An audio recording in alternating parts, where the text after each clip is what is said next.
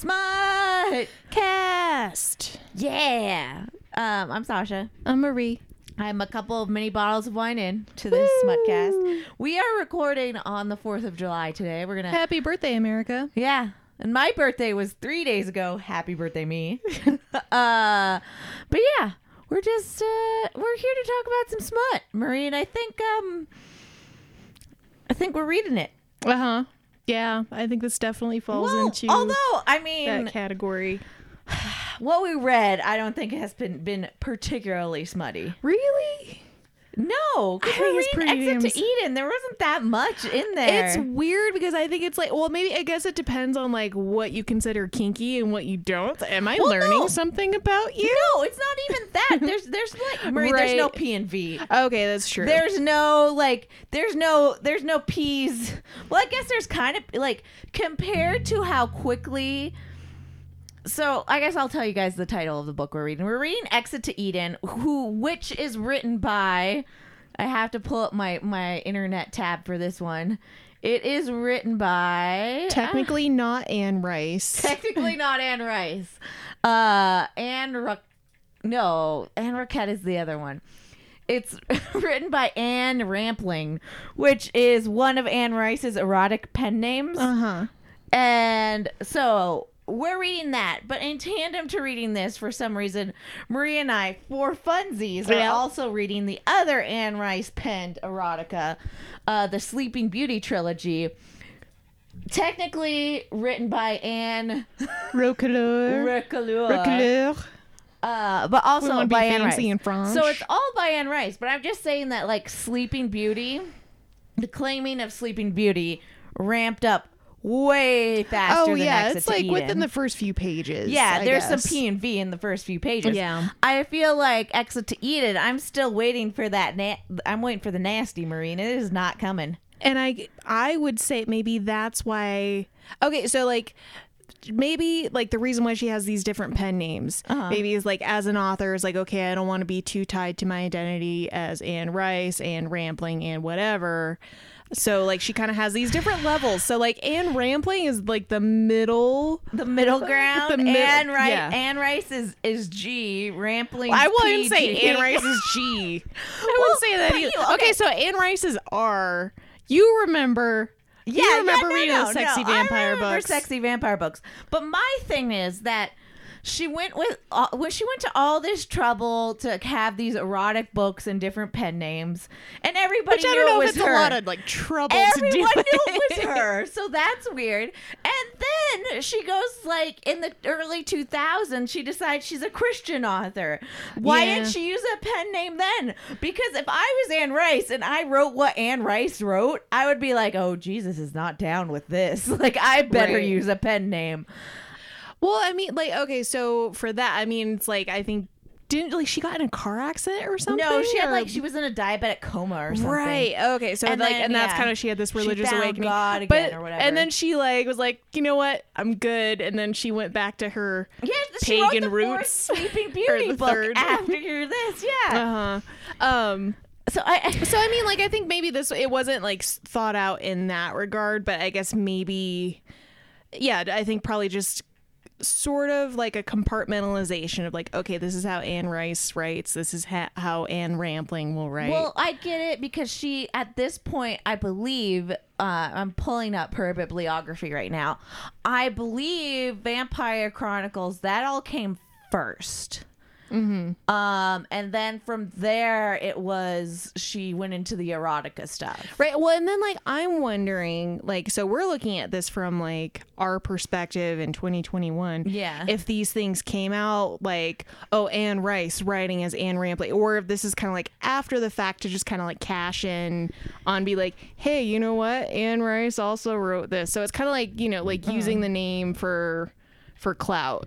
Well, yeah, and the other thing I have problems with is Sleeping Beauty came before Exit to Eden. And to me, that seems weird because Exit to Eden is it's so literary, I guess, opposed to Sleeping Beauty. Like it's built and it's a long ass book and it has like all of this backstory that we have to read. Whereas Sleeping Beauty isn't that. And I don't know why I Right. think it's weird that Sleeping Beauty came first, but I just do. Because she wrote the first 3 Sleeping Beauty novels before she wrote Exit to Eden.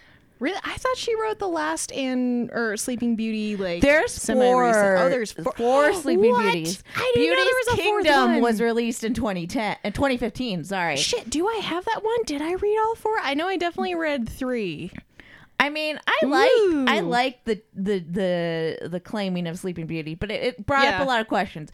We're not reading it for the podcast mainly because It's too smutty for the podcast. I don't maybe. think it's too sorry for the podcast. I just think there's a lot of historical questions that have to be Yeah. asked, and I don't have time to research shit like that, Marie. One, I have a like the claiming of Sleeping Beauty is happening during like fucking Black Plague times. Yeah. Everybody should be dead. Yeah. I just She also was asleep for 100 years, so you kind of have to like suspend disbelief a little whatever. bit. It gets a little fantastical, just saying. I think we did Exit to Eden because neither Marie nor myself had read it. So we Right. thought, this is it. We're going to read this first. Not the first, but like we're going to read this Anne Rice book. So And then, fun fact, as I was reading it, I was like, holy shit, this kind of sounds like a familiar premise. And then I remembered that I had seen the Exit to Eden movie in my childhood because I was left alone with a TV in my room and no parental controls. And it's a movie starring Rosie O'Donnell and Dan Aykroyd. but in the movie's defense, they inserted a plot that I don't think exists in Exit to Eden. Like the whole hilarious thing about it, I would say thus far, is like it's like someone read Exit to Eden and was like, oh man, this would make a good movie, but we really need to add like a plot to make it palatable to mainstream audiences.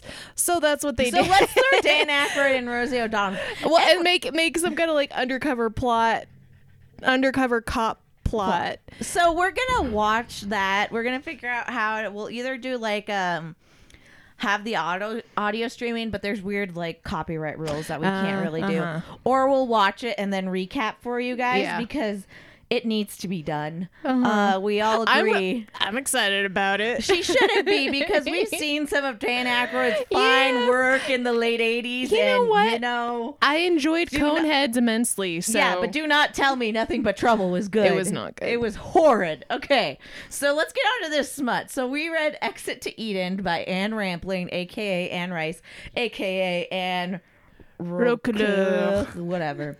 And so we read chapters 1 through 8 for this podcast, for this episode. So let's dive right in. Now I gotta, for some reason I can't like click the right window I want. I have to like minimize everything and then like reopen shit. Okay, here we are. Chapter 1. Oh, and we also have 3 dogs in the room today, so They're you'll gonna hear get frisky. You'll hear a little moped. Krieger wants to play. Nobody wants to play with him. It's a big deal. Anyway, chapter 1, Exit to Eden. We're introduced to Lisa, our main female character, our female lead, and she works/founded Eden, or whatever the island's called. I call We can it assume. Eden. I assume Yeah. it's called Eden. She never actually It's refers called. to it as It's always Eden. it's the club, like Yeah. capital C, the club. But I just assume it's called Eden because the book's Right. Exit to Eden. Right, that would make sense. And so we learn she's thin and she's a brunette. We don't. I'm beautiful, I guess. Yeah, we don't know what Eden is really yet, but she designed most of the setup of Eden. So she's got stuff. And so she tells us in this like preliminary chapter that the story she's about to tell took place both on the island and elsewhere. So the setup of Eden is, since I don't know if you guys read this book and we're just listening to us, it's an island. It's its own private island. Right, like it's like probably somewhere in the Bahamas. Yeah, I guess. Like it's tropical. Somewhere where you can cheaply buy an island. Yeah. But not like cheaply buy an island off of like the Canadian coast. It's like a tropical island. It's warm. So that's Nice, I chapter guess. 1. And then chapter 2, we have Lisa flying into the island. And it's like she has to circle a lot in order to land. I don't know aviation. It's a thing. And so she's kind of talking about the sex slave trade, which made me a little uncomfy. Yeah, There's- it's kind of weird to I just don't know if straight up it's refer to people as slaves, but I mean we're not in the BDSM community, so maybe it's so I don't way think more normal. I don't necessarily think we need a trigger warning for this, but there's a lot of talk of slaves, but in a sexual manner, and everybody's consenting. Right. Wink, wink. Apparently, they say. Right, like they've signed a contract, they're committed. I don't know if it's gone into it at this point, but like definitely this section it goes into how like they sign a contract, they're getting paid for their work. This book came out in 85, and I think they got paid $100 grand. $100,000 for 2 years, so that's like $50,000 a year, but in like 1985 money. I also thought it was hilarious that they keep referring to like movies on disc, like laser disc. Which I wonder is like, was that like more flashy and impressive back then? Probably. Maybe. I mean, Marie and I are 80s babies, but we're not like late 80s. Yeah, we're not cognizant 80s babies. Yeah. We were 2 years of the 80s around. So I don't know. I don't understand this highfalutin fast 80s lifestyle that Lisa is living. It just if you've ever seen SLC Punk, it makes me think of like there's this weird German guy who likes to just show off his stuff and he's like showing, it was like, it's a laser disc. There's a movie on there. And that's like all I can think of every time they bring up laser discs. So But there's that. There's a movie on there. There's a movie on there.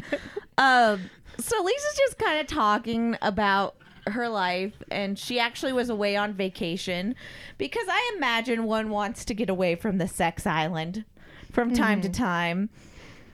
I'd want to, you got to give it a rest, like the bits. Right.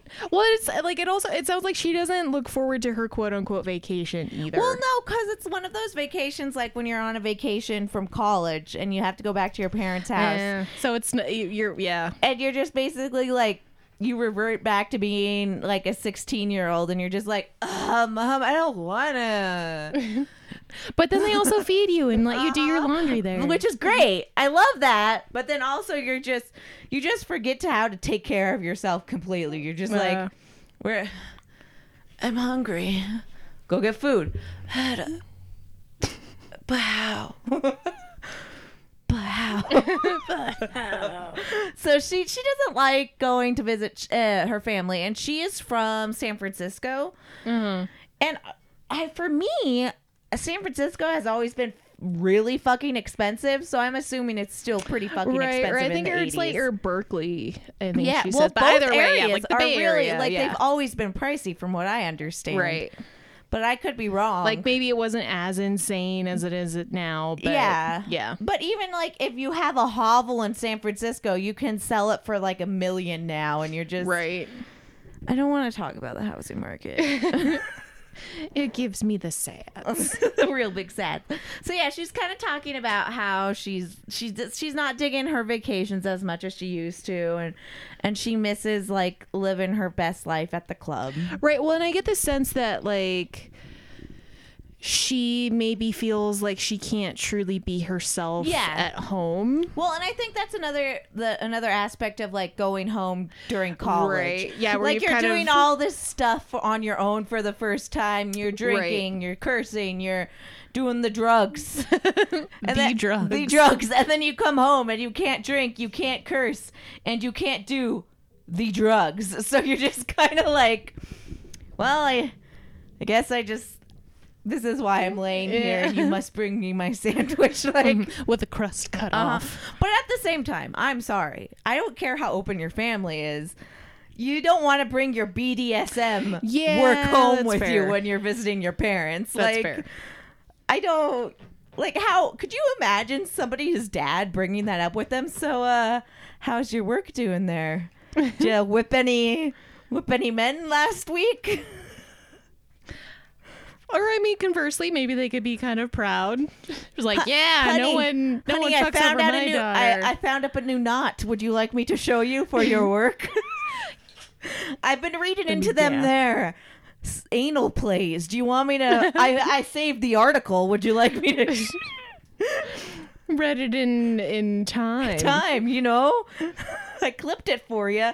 I hear there's a hurricane coming though, but I think you could do some sort of lockdown. I don't know why her dad's Midwestern in this. Yeah. You can do some sort of, lockdown event, eh? Make it fun. Make it part of the theme. Yeah. No, but like I get why you wouldn't want to be yourself if yourself was a dominatrix in front of your parents. Yeah. It could be a little awkward. And also like San Francisco's humid, Marie. And leather and dominatrix stuff. Okay, well that's why I have issue. Okay, we'll get into it. Yeah, we'll get into it later with the whole book. So chapter 3. So much like Beautiful Bastard, this book is broken up to alternating female perspective, male perspective. So we get our male perspective introduced in chapter 3, and our male perspective is Elliot, and he's a photojournalist, and he just decides he wants to be a slave.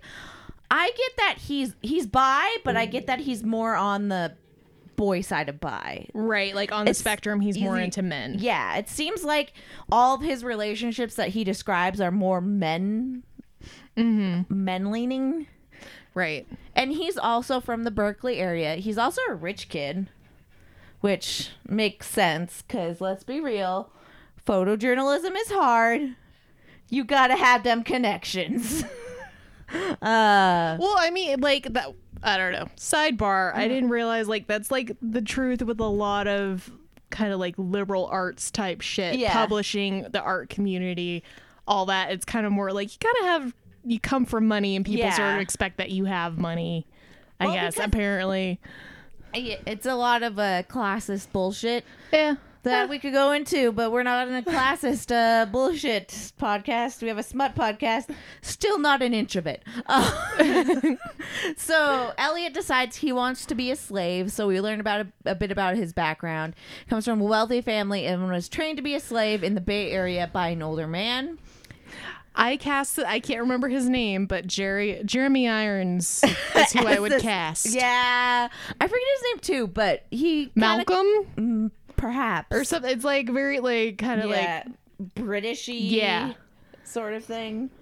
Refined, fancy. Yes, I imagine he wears a smoking jacket all the time. So this is how he ends up signing a 2-year contract for the island. Basically, his master that was training him didn't feel like, kind of knew he was ready, but also didn't want to give him up to the island, was the impression I got. Like, it was like, he hey, wasn't you in don't the have to sign. This is a contract for 2 years. Fucking years, dude. And the other thing is, he wasn't in the slave community for very long. It seems like Elliot was only in it for like 6 months before he decided, you know what? I'm gonna commit to 2 years. Right, because like there was that's this rich whole kid thinking right there. I'm sorry, it is. There was this whole thing though. Like I think to make it make sense, like he did describe, he had like this whole fantasy of basically exactly what the island is. Yeah, but at the same time, that's rich kid thinking. Maybe. Like, He's like, what could go wrong? What could go wrong? Daddy will get me out of it. It's fine. So we're still in chapter 3, and Elliot's kind of describing how he got to the island. So he was given an address to a dock. He goes to the dock. He gets put on a yacht, which must be, I'm sorry, one fucking huge yacht. A mega yacht. It's a mega yacht, because so everybody on the yacht has their own private cabin with their own bathroom, which seems like a lot. It's too much. Yeah, like when you think about like, that's like 50 bathrooms. Yeah, because we'll later find out that there's about 50 slaves on this yacht. Right, but I just realized like it could be like multiple yachts. But either way, that's a lot of bedrooms and bathrooms.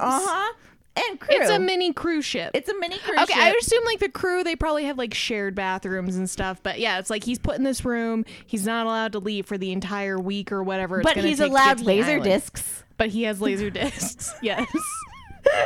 And in this, there's a movie on there. In this chapter, so in Lisa's previous chapter, when she was talking about her vacation, she talked about watching some weird ass movie about New York gypsies and how she was like mesmerized by it. And so when they're on the yacht, like, they're given a bunch of laser discs, and Elliot's just like, oh my God, what's this brand new movie about these weird ass gypsies in New York? And he's like, this really resonates with me. And so you can clearly see they're trying to make some sort like, and I feel like someone picked out this movie deliberately, and I feel a connection to that. So she's trying to really create this connection between the two characters, like it's at a deeper level. even though he doesn't really like women as much as he likes men. Well, and I feel like, it kind of almost hints at maybe he's like truly terrified of being dominated by a woman for some reason. Like maybe it'll go into it more later.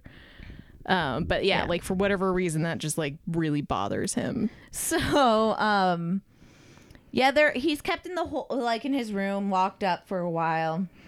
And then when they get closer to the island, he is stripped down naked and left to the cargo hold. And there's a lot of like, I feel like there's chains above them. Like I imagine like cattle situations where they hook their hands right to kind of keep them in place to or keep whatever. them in place. They're all naked. Penises are everywhere. Vaginas are everywhere. Just a hot Boobs are mess. out. Boobs, just boob. That was 4 boobs. So, and they're blindfolded the whole time, so they don't know where they are. And finally they arrive at the island, and then they're all kind of like ushered off of a boat like cattle, more or less. Then we're in chapter 4, and it's Lisa's chapter. So Lisa's plane finally lands, and she's like, God damn it, that's cutting it close. I have to go see the new slaves. I have to do this. I have to do this. I have to do this. Like she has admin work that she has to do. She's like HR. She is. And she's just like, got all this fucking paperwork. Like, And so we meet Lisa's like slave, Diana. So Lisa has like, I think 2 main slaves that take care of her. There was the one dude whose name I can't remember, and Diana. And so they kind of look over her. And Lisa looks over the files of the 50 incoming slaves, and she sees Elliot right away, and she's like, I need this one. And she always gets first choice. That's her thing. It's like she gets dibs. Yeah, because, she founded the island. So she actually knows Martin, Elliot's trainer. Okay. I knew it was an M. And so that triggers a flashback for her, and we get a flashback to when she was first a slave to some rando when she was 16, which sounds like the whole way she got into this community seems immensely sketch to me. And you can't not think it's sketch. She was 16. Yeah. I don't really care that it was the 80s. It's still sketch as hell. Still super sketch. She was 16. She met some weirdo at a coffee shop. Right. Or was it a bookstore? I feel like it was like she was like the second time, I feel like. Okay. But I think she was at a coffee shop, and he was just like, hey. I see you're in. I feel like you might be into this. Yeah. So. And so he dominated her and shit. And then she put ads in a paper. She found an ad in the paper which referenced the story of which was a book she just read. So she applied, and then that guy apparently took her to this house in the country and trained her up. But it's just one of those things where, what are her parents doing? Excuse me? Why is my 16-year-old having weird fucking sex in her Or it was hotel there was a whole thing, I don't know if she must have been 17 or 18 at the time. She was like, okay, I'm committed. I'm signed up to be a slave for this certain amount of time. Yeah. But But I got to be done because I have to be back in time to start college. It's no. How did you explain that one to your parents? Maybe I'm going to go be a counselor at a camp. It'll look good on a resume. Her parents kind of knew, because her parents were always just like, oh, God, yeah. don't like this. Right. Yeah. The dad saw some of her books and was like, God, that's just not decent or something. Yeah, he makes some comment about being disappointed. Not being decent at this point. It's being taken advantage of by an older person. She got into this so young, I can't think it was her. It's 16, we all do stupid shit. Yeah. And I just... Even 18, even you're 33. Yeah, you still do stupid shit.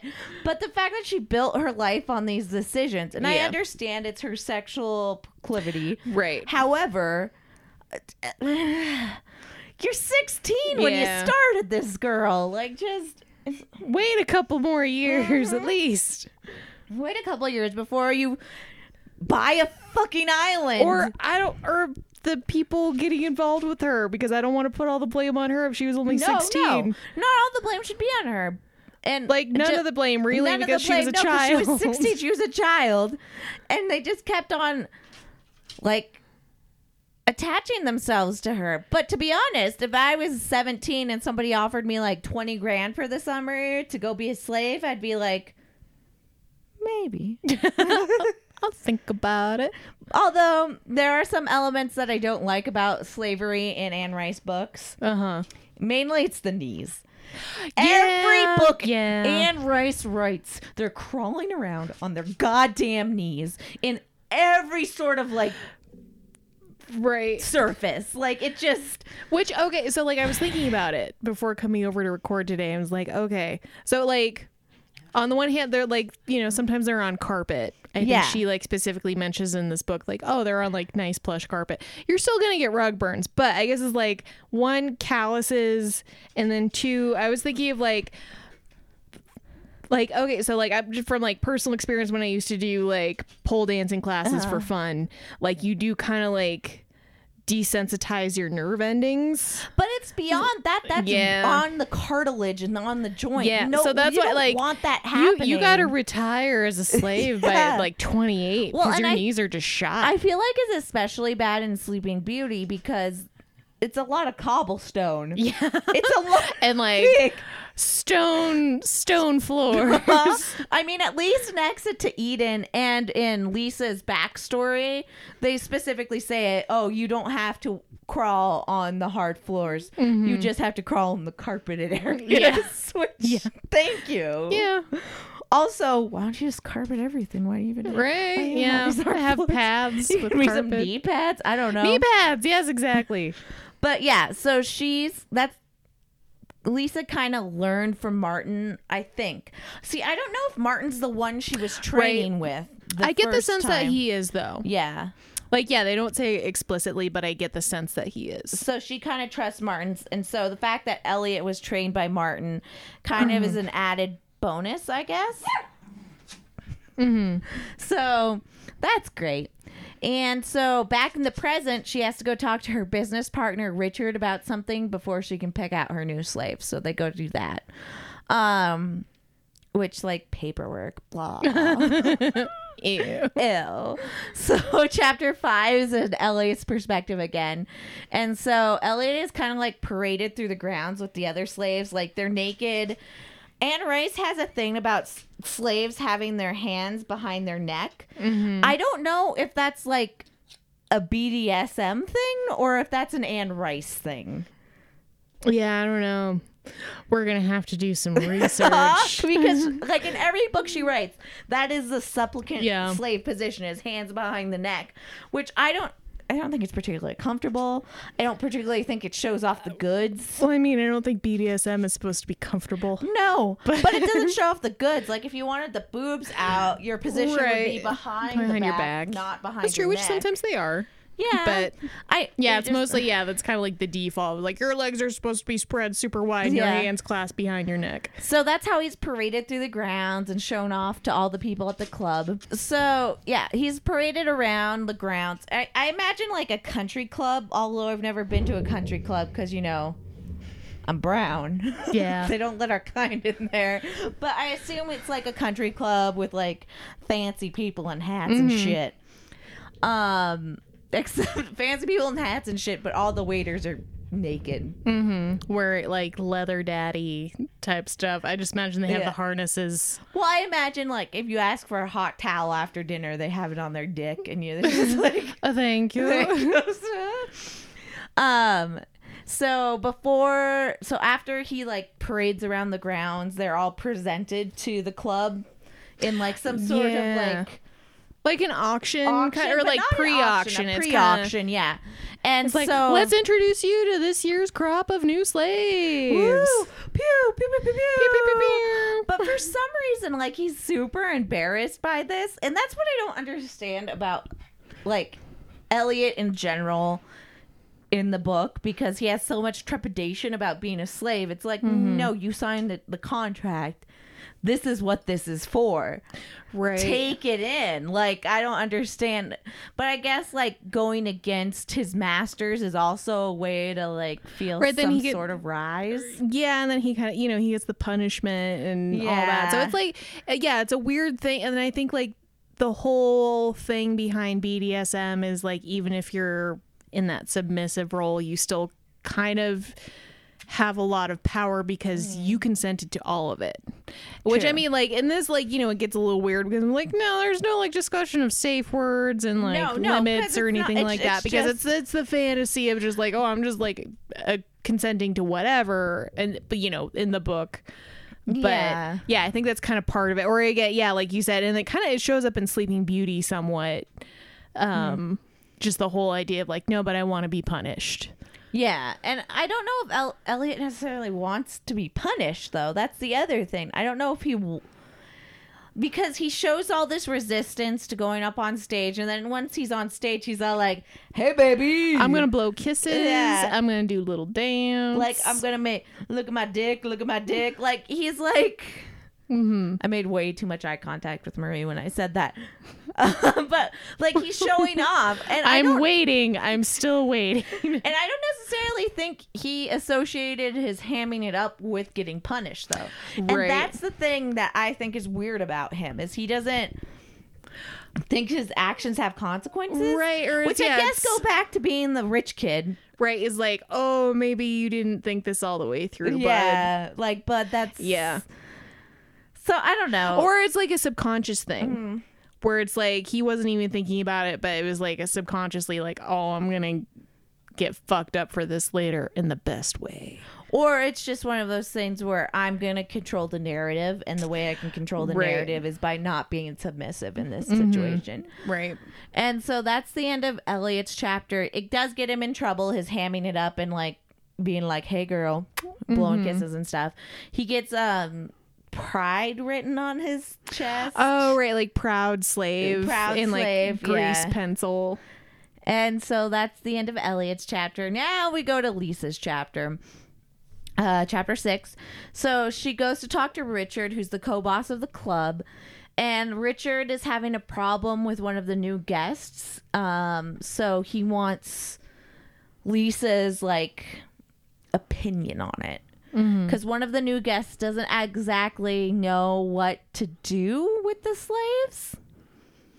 And the new guest is Jerry McAllister. I get like I'm not going to say Steve Jobs, but he's basically like a Steve Jobs type. He's all like in tech and Palo Alto and bullshit he's like that. Oh, I have all this fuck you money. This is what I'm going to do with it. Get a fucking slave on this island.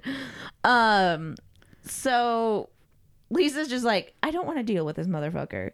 Like, I got shit to do. I saw this new slave I want to get. Like, I just landed. Send somebody else to go deal with him, and, like, he'll figure it out.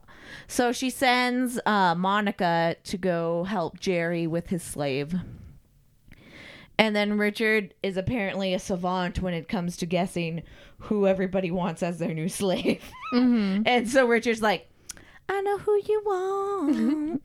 It's Elliot. And she's like, no, it's not. And he's okay, like, me. yeah, okay, me, it is. And so he guesses correctly, and Lisa's just like, I hate you, but I love you, but I hate you. You're right, but fuck you Fuck for being you, right man. about me. And then they meet up with Scott, who is another owner of the club, and he tells Lisa that Elliot was a bad boy on the stage, and she's just like, good, maybe, kind of, I guess. Yeah, I don't know. So chapter 7 is in Elliot's perspective once again. They're taken to some like glass room atrium situation where they like parade the new slaves to all the new handlers and stuff like that. It's weird. So everybody's watching him. Richard goes in and like chastises him and is like, this slave has been bad. He's been a real bad boy. What am I gonna do? I'm gonna spank him. And then he punishes him. So he punishes him.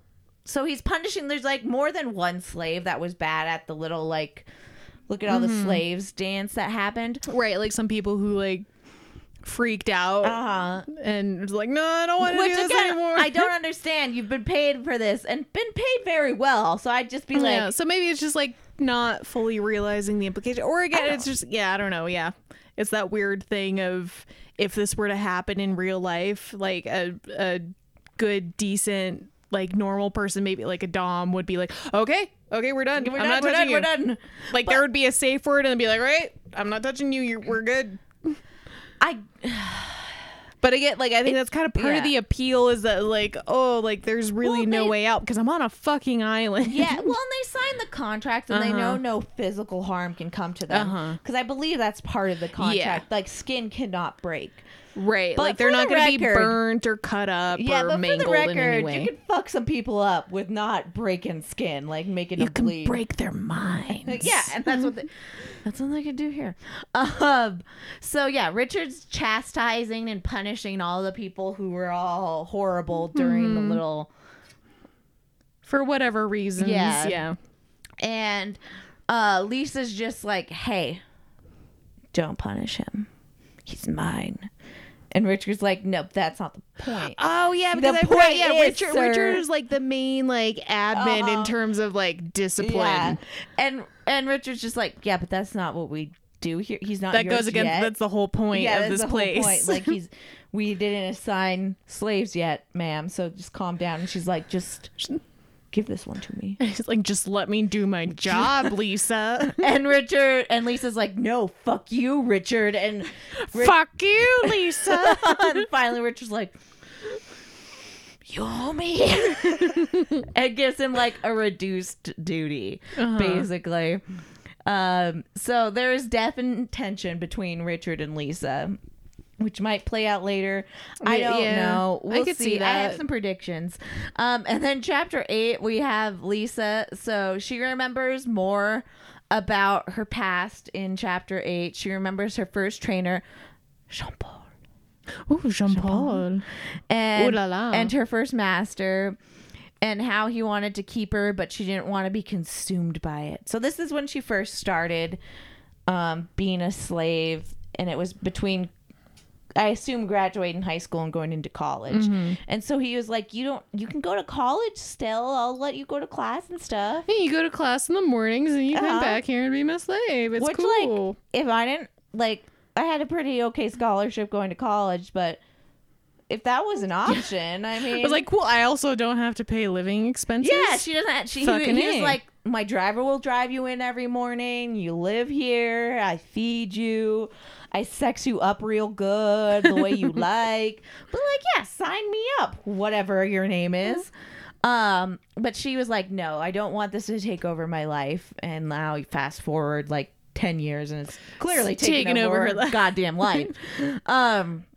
Then she gets like a little knock from Mike, who is one of her other main slaves, and put her to bed earlier before she started thinking about her past. And Mike's like, hey, so we need you in the office. There's an emergency. Apparently somebody's claiming to be underage. So that's kind of where we leave chapter 8, where we know it, in theory, in this perfect sex slave world that Anne Rice is making us live in, apparently that can't happen. Like, they're very well vetted. Yeah, exactly. They're very well vetted. So Lisa's just kind of like, well, fuck this shit. That's not true, but let's go check it out anyway, I guess. So that's kind of how our section ended. Again, not a lot of sex. Yeah, I think it's all like very like teased, I guess you could say, or like if you're into BDSM, maybe it's like, oh, people getting spanked, maybe, but there was spanking and some nakedness. I guess there was something when she was doing one of her flashbacks to how she got into it, and she was in that guy's house, right? Or like, yeah, I think it's like the first one, it was kind of like more loose. It was just like with one guy, and then I think like another guy got brought in for other hookups. So, but I honestly don't feel it was that smutty, especially compared to like Claiming of Sleeping Beauty, which was just like, oh, she's getting fucked. Well, okay then. He slipped his penis into her vagina. Like, it doesn't actually go there. But I also think that's more for developing a plot.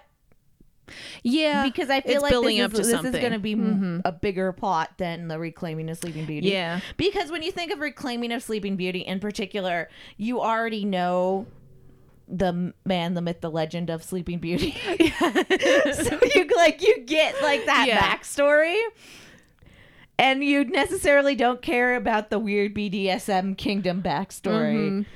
It's kind of like, what the fuck? Yeah, what the fuck? But like this, you're trying to understand, and I swear to God, if they don't do cocaine at some point in this book, I'm going to be so disappointed. Why cocaine specifically? Because we're in the middle. It's written in 80s. 1985. There needs to be coke. There needs to be some Wolf of Wall Street bullshit going on. Oh shit! What are illegal now? What are illegal now? No, those pills that are illegal now. No shit. God damn it! And I don't have my phone. She doesn't know.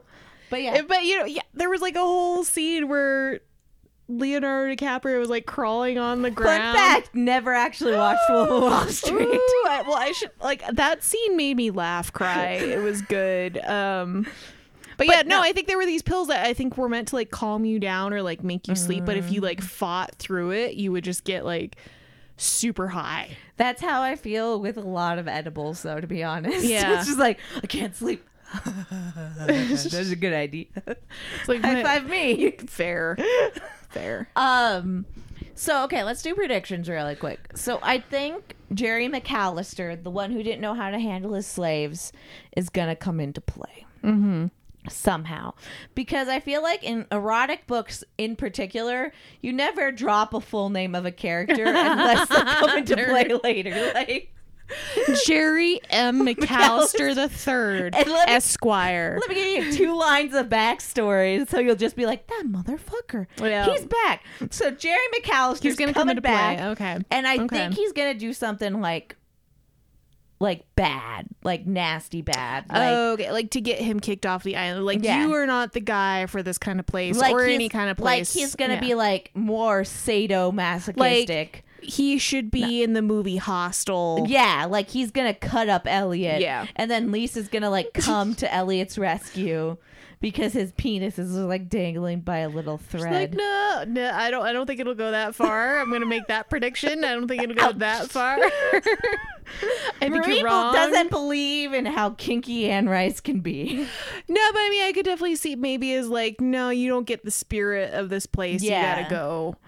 I think Jerry McAllister is definitely going to take it too far. I think in the end, Lisa and Elliot are going to end up together. Yeah, I think it's pretty heavy-handed in that regard. Yeah, but I also feel like, isn't that going against what they both are to an extent? And I don't know. I'd also kind of want to see how Lisa became a master instead of a slave. Right. Like, that's another big thing for me, because I feel like she clearly was into that slave lifestyle, and then suddenly she's not into that slave lifestyle anymore. And you just kind of be like, I don't think that's something that happens often. I don't know, or it's like, I think, well, maybe it was, okay, so like there's this whole thing where she seems like ill at ease in her life back home, but then she like gets back to the club and she's still kind of restless. So I think it's kind of this hinting at something is missing, some kind of, so I don't know. She's gonna go straight is what you're telling me. Maybe, or not straight, or like, so that's why like she needs Elliot because he's into this whole sadomasochistic thing, but maybe she needs love, or I don't know, like there's like maybe something. Elliot's family's money. That's what she needs. Sure. Why not? Yeah, that's what I'm saying, Lisa. I'm calling you out. You fake character. But anyway, next time we're going to be reading chapters 9 through 14. Wait. We did 8 chapters this time. 17. 16. So stopping at 17? Stopping at 17. Okay. We are going to be reading those chapters.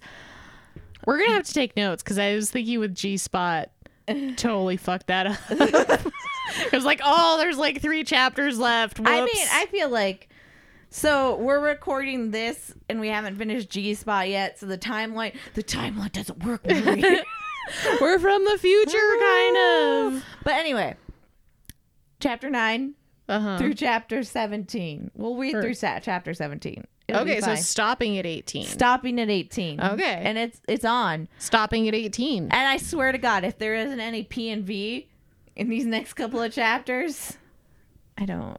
You're gonna do nothing about it because it's a book that's already been written and you can't change it.